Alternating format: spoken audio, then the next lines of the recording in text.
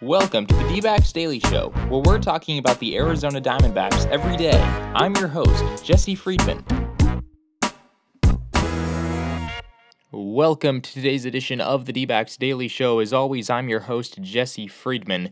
And as I record this on Monday, the Arizona Diamondbacks had an off day today, though they're going to be back at it tomorrow against Aaron Sanchez and the Toronto Blue Jays. And if you don't know anything about Aaron Sanchez, picture a guy who throws 97 miles an hour, gets strikeouts, and gets a lot of ground balls. It's going to be a tough game for the Diamondbacks to win, but I guess that just means that Zack Godley is the right man for the job. Believe it or not, Zack Godley in his career, despite a fairly mediocre 3.81 ERA, despite that, Zack Godley is 7-1 in his Diamondbacks career since being called up to the majors. That's over 15 appearances, 8 of those as a starter.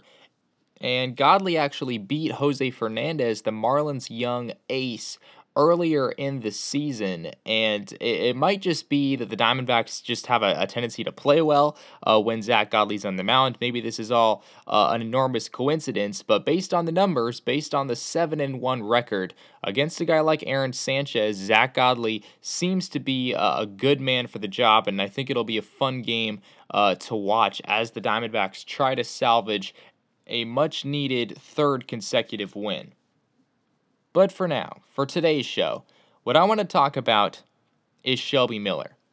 And if you saw a couple days ago, it was episode 11, I believe, where I talked about Shelby Miller and what the Diamondbacks should do with him. And unfortunately, what I thought they should do isn't what they ended up doing. I thought they should put Shelby Miller in the bullpen for reasons that I explained back in episode 11. But apparently the D-backs didn't agree, and frankly, this isn't the first time I've disagreed with the Diamondbacks, and I'm not terribly surprised by this move. I think that after a player struggles for as long as he has, I think it is reasonable to send them down to AAA, and I understand the Diamondbacks' thinking, although I don't completely agree with it. But regardless, today what I want to do is I want to look at Shelby Miller's starts and try to find traces of the pitcher that we saw last year in Atlanta. The pitcher who made the All-Star game, the pitcher who finished with an ERA of just over 3. Don't let the record of 6-17 fool you. Shelby Miller was a dominant force on the mound last season. And believe it or not, despite the 7.14 ERA, despite the 1.75 whip, despite all of the terrible, ugly numbers that I could go through, we have seen that pitcher. And you might have to think back really hard to even imagine Shelby Miller having a good outing, to imagine Shelby Miller stringing together a few innings of very effective pitching. But believe it or not, if you dig deep enough, those moments did exist. And I did the digging. I went back through all of Shelby Miller's outings this season, and I looked for those gold nuggets of effectiveness. Sometimes they lasted for 3 innings. Sometimes they lasted for 1 inning. And sometimes they only lasted for about 1 batter. But believe it or not, they exist. And naturally, it only makes sense to start our investigation in Shelby Miller's first start of the year against the Colorado Rockies. Now, if you look at his overall stat line on April 5th in his start against the Colorado Rockies, you're not going to be impressed. He went 5 innings, he gave up 6 runs, and although the Diamondbacks won the game because their offense exploded for 9 runs between the 6th and the 7th innings, it was very safe to say on that day that Shelby Miller had not been effective. But as we search for the Shelby Miller of old, the Shelby Miller that was effective with the Atlanta Braves, I want to dig a little bit deeper into that outing, and we might just find ourselves with a glimpse of the Shelby Miller the Diamondbacks expected they were acquiring. The first batter of the game, Charlie Blackmon, grounded out to second. The second batter of the game, Trevor Story, lined out to right field. And the third batter of the game, Carlos Gonzalez, grounded out to first base. 1, 2, 3, that's how Shelby Miller started the season. And if you pull any Diamondback fan to the side, any ordinary Diamondback fan, they would probably have to really stretch their minds to think of even 1 inning in which Shelby Miller did that, in which he pitched a 1, 2, 3 quiet inning to get his offense back out onto the field. But it happened, and it happened in the first inning of the season. So let's go to inning number 2. In inning number 2, Nolan Arenado grounded out, Gerardo Parra grounded out, Nick Hundley singled, and Ben Paulson grounded into a fielder's choice. 2 innings, 1 hit, no runs. We go to the 3rd inning. DJ LeMahieu leads off with a single. Chad Bettis tries to bunt him over, but the sacrifice is not successful as DJ LeMahieu is thrown out at second and Bettis reaches on a fielder's choice. Charlie Blackmon, the next hitter, grounds into a double play, and the inning is over. 3 innings, 2 hits, no runs. But then came the 4th, the dreadful 4th inning. Trevor Story homers, Carlos Gonzalez singles, Carlos Gonzalez gets to second on a wild pitch, Arenado grounds out, Parr reaches on an infield hit, Nick Hundley homers, Ben Paulson doubles, DJ LeMahieu homers, and a ground out and a strikeout to end the inning of Chad Bettis and Charlie Blackmon finally gets Shelby Miller out of a nightmare of a 4th inning in which he gave up 6 runs on 6 hits. Next inning, Shelby Miller back at it. Trevor Story lines out, Carlos Gonzalez walks, Nolan Arenado flies out, Gerardo Parra lines out, and he's out of the inning. Top of the 6th inning, Shelby Miller back out there, fly out, line out, strikeout. And then Tyler Clippard comes in for the 7th inning, and the Diamondbacks went on to win the game by a score of 11-6. But what's so weird is Shelby Miller threw a perfect 1st inning, a near-perfect 2nd inning, a perfect 3rd inning, or at least he faced the minimum number of batters he possibly could have. And then he hit a wall in the 4th inning in which he gave up 6 runs, and then allowed only a walk in the 5th and 6th innings, and all other 6 guys got out. So when you think about it, it was really just a stretch of a few hitters in the 4th inning that caused this to be such a disastrous start. And boy, did it get out of hand quickly. But the way that it started with 3 quiet, scoreless innings is very strange, and it's not the first time we saw something like that. So now we go to his next start against the San Diego Padres on April 16th in Petco Park. The 1st inning, John Jay lined out to left, Will Myers struck out looking, and Matt Kemp fouled out to first base. 1-2-3, Shelby Miller was through it, and on the season in 7 innings pitched, 6 of them had gone scoreless, barring the one disastrous 4th inning against the Rockies in his previous start. But then came the 2nd inning this time. And this is an inning that I think a lot of Diamondbacks fans are going to remember for a long time. It started with a ground out, but then came Shelby Miller's famed scraping his hand against the pitcher's mound. And that's when the problems happened. Single, fly out, stolen base, single, walk, stolen base, walk, and Shelby Miller was out of the game due to issues with his hand after he had continuously scraped it against the pitcher's mound due to strange mechanics.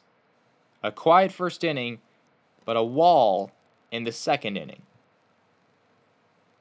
Going to another start that he had later in the season. This was after the struggles had continued for a while. This was on April the 26th at home against the St. Louis Cardinals. And Shelby Miller got out of the 1st inning unscathed. 2 ground outs, a fly out, a walk, 1 guy left on base, and no runs allowed. We go to the 2nd inning. Single, fly out, pop up, ground out. We go to the 3rd inning. Strikeout, strikeout, strikeout. We go to the 4th inning. Single, fly out, strikeout, walk, strikeout. He's still rolling along. We go to the 5th inning. Single, sacrifice bunt, walk, double, intentional walk, sacrifice fly, home run, and Yadier Molina finally strikes out to end the inning, and Shelby Miller's day is done. And you might be starting to notice the trend. Obviously, the problems in San Diego were caused by the hand so-called injury that caused him to be taken out of the game. But these 2 other games, between the Rockies game and this Cardinals game, he rolls along, but then 1 inning comes around, whether it be the 4th inning or, in this case, the 5th inning, or the 2nd inning in the case of the Padres game, and the floodgates of terror break loose. At the beginning of the top of the 5th, it was a 0-0 game. 7 batters later, it was 5-0. And that's a trend that you're going to notice as I keep going on here. We go to his start on May the 1st, his very next start after that Cardinals game. The first inning, fly out, ground out, walk, fly out. The second inning, ground out, ground out, ground out. The third inning, strikeout, strikeout, walk, strikeout. And then the wall. Single, pass ball, single, line out, single, single, pop up, walk, walk. And before you know it, Shelby Miller is out of the game, and the Diamondbacks, who were up 1-0, are now down 3-1, and they would go on to lose the game by a score of 6-3. Fast forward to May 13th, where Shelby Miller was due to start again. Top of the first, fly out, ground out, single, ground out. Top of the second, ground out, single, double play. This is against the San Francisco Giants. Top of the third, line out, walk, double play. Top of the fourth, single, double play, fly out. Top of the fifth, strikeout, strikeout, double, ground out. The game at this point is 0-0, but at the bottom of the fifth, the Diamondbacks get on the board first as Shelby Miller triples to deep center, and Jean Segura follows that up with an RBI single. The D-backs take the 1-0 lead. And then the floodgates open once again. The top of the sixth, single, single, wild pitch, home run. Line out, fly out, walk, and Shelby Miller is out of the game. What was a 1-0 game after just 4 batters became a 3-1 game, and the Diamondbacks would go on to lose by that score of 3-1. There is a very clear trend here. And I'm not going to go through all the games where this happened because there are more. And I don't want to bore you, but you can. Even in his most recent start, where the Diamondbacks lost to the Padres 13-6, this was his last start before being sent down to the minor leagues. This was on July 6th, before the All-Star break. Fly out, ground out, single fly out. That was the top of the first. Top of the second, strikeout, ground out, strikeout. Top of the third, strikeout, ground out, strikeout. But in the top of the fourth, Shelby Miller hit the dreaded wall once again. Single, single, stolen base, single, double, RBI ground out, home run.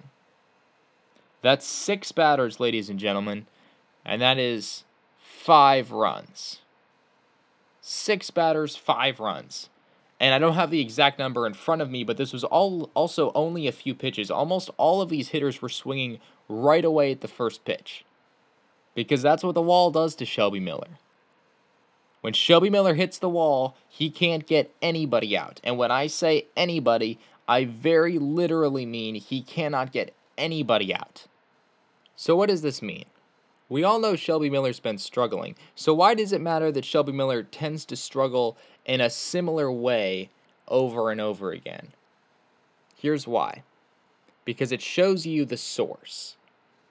The only way to explain a pitcher going from the pure dominance that we've seen from Shelby Miller in the early innings of games over and over and over again to hitting the wall is some sort of mental weakness, some sort of mental breakdown that seems to happen later in games when bad things go wrong. We saw mechanical issues early on in the season, and I think that really shook up Shelby Miller.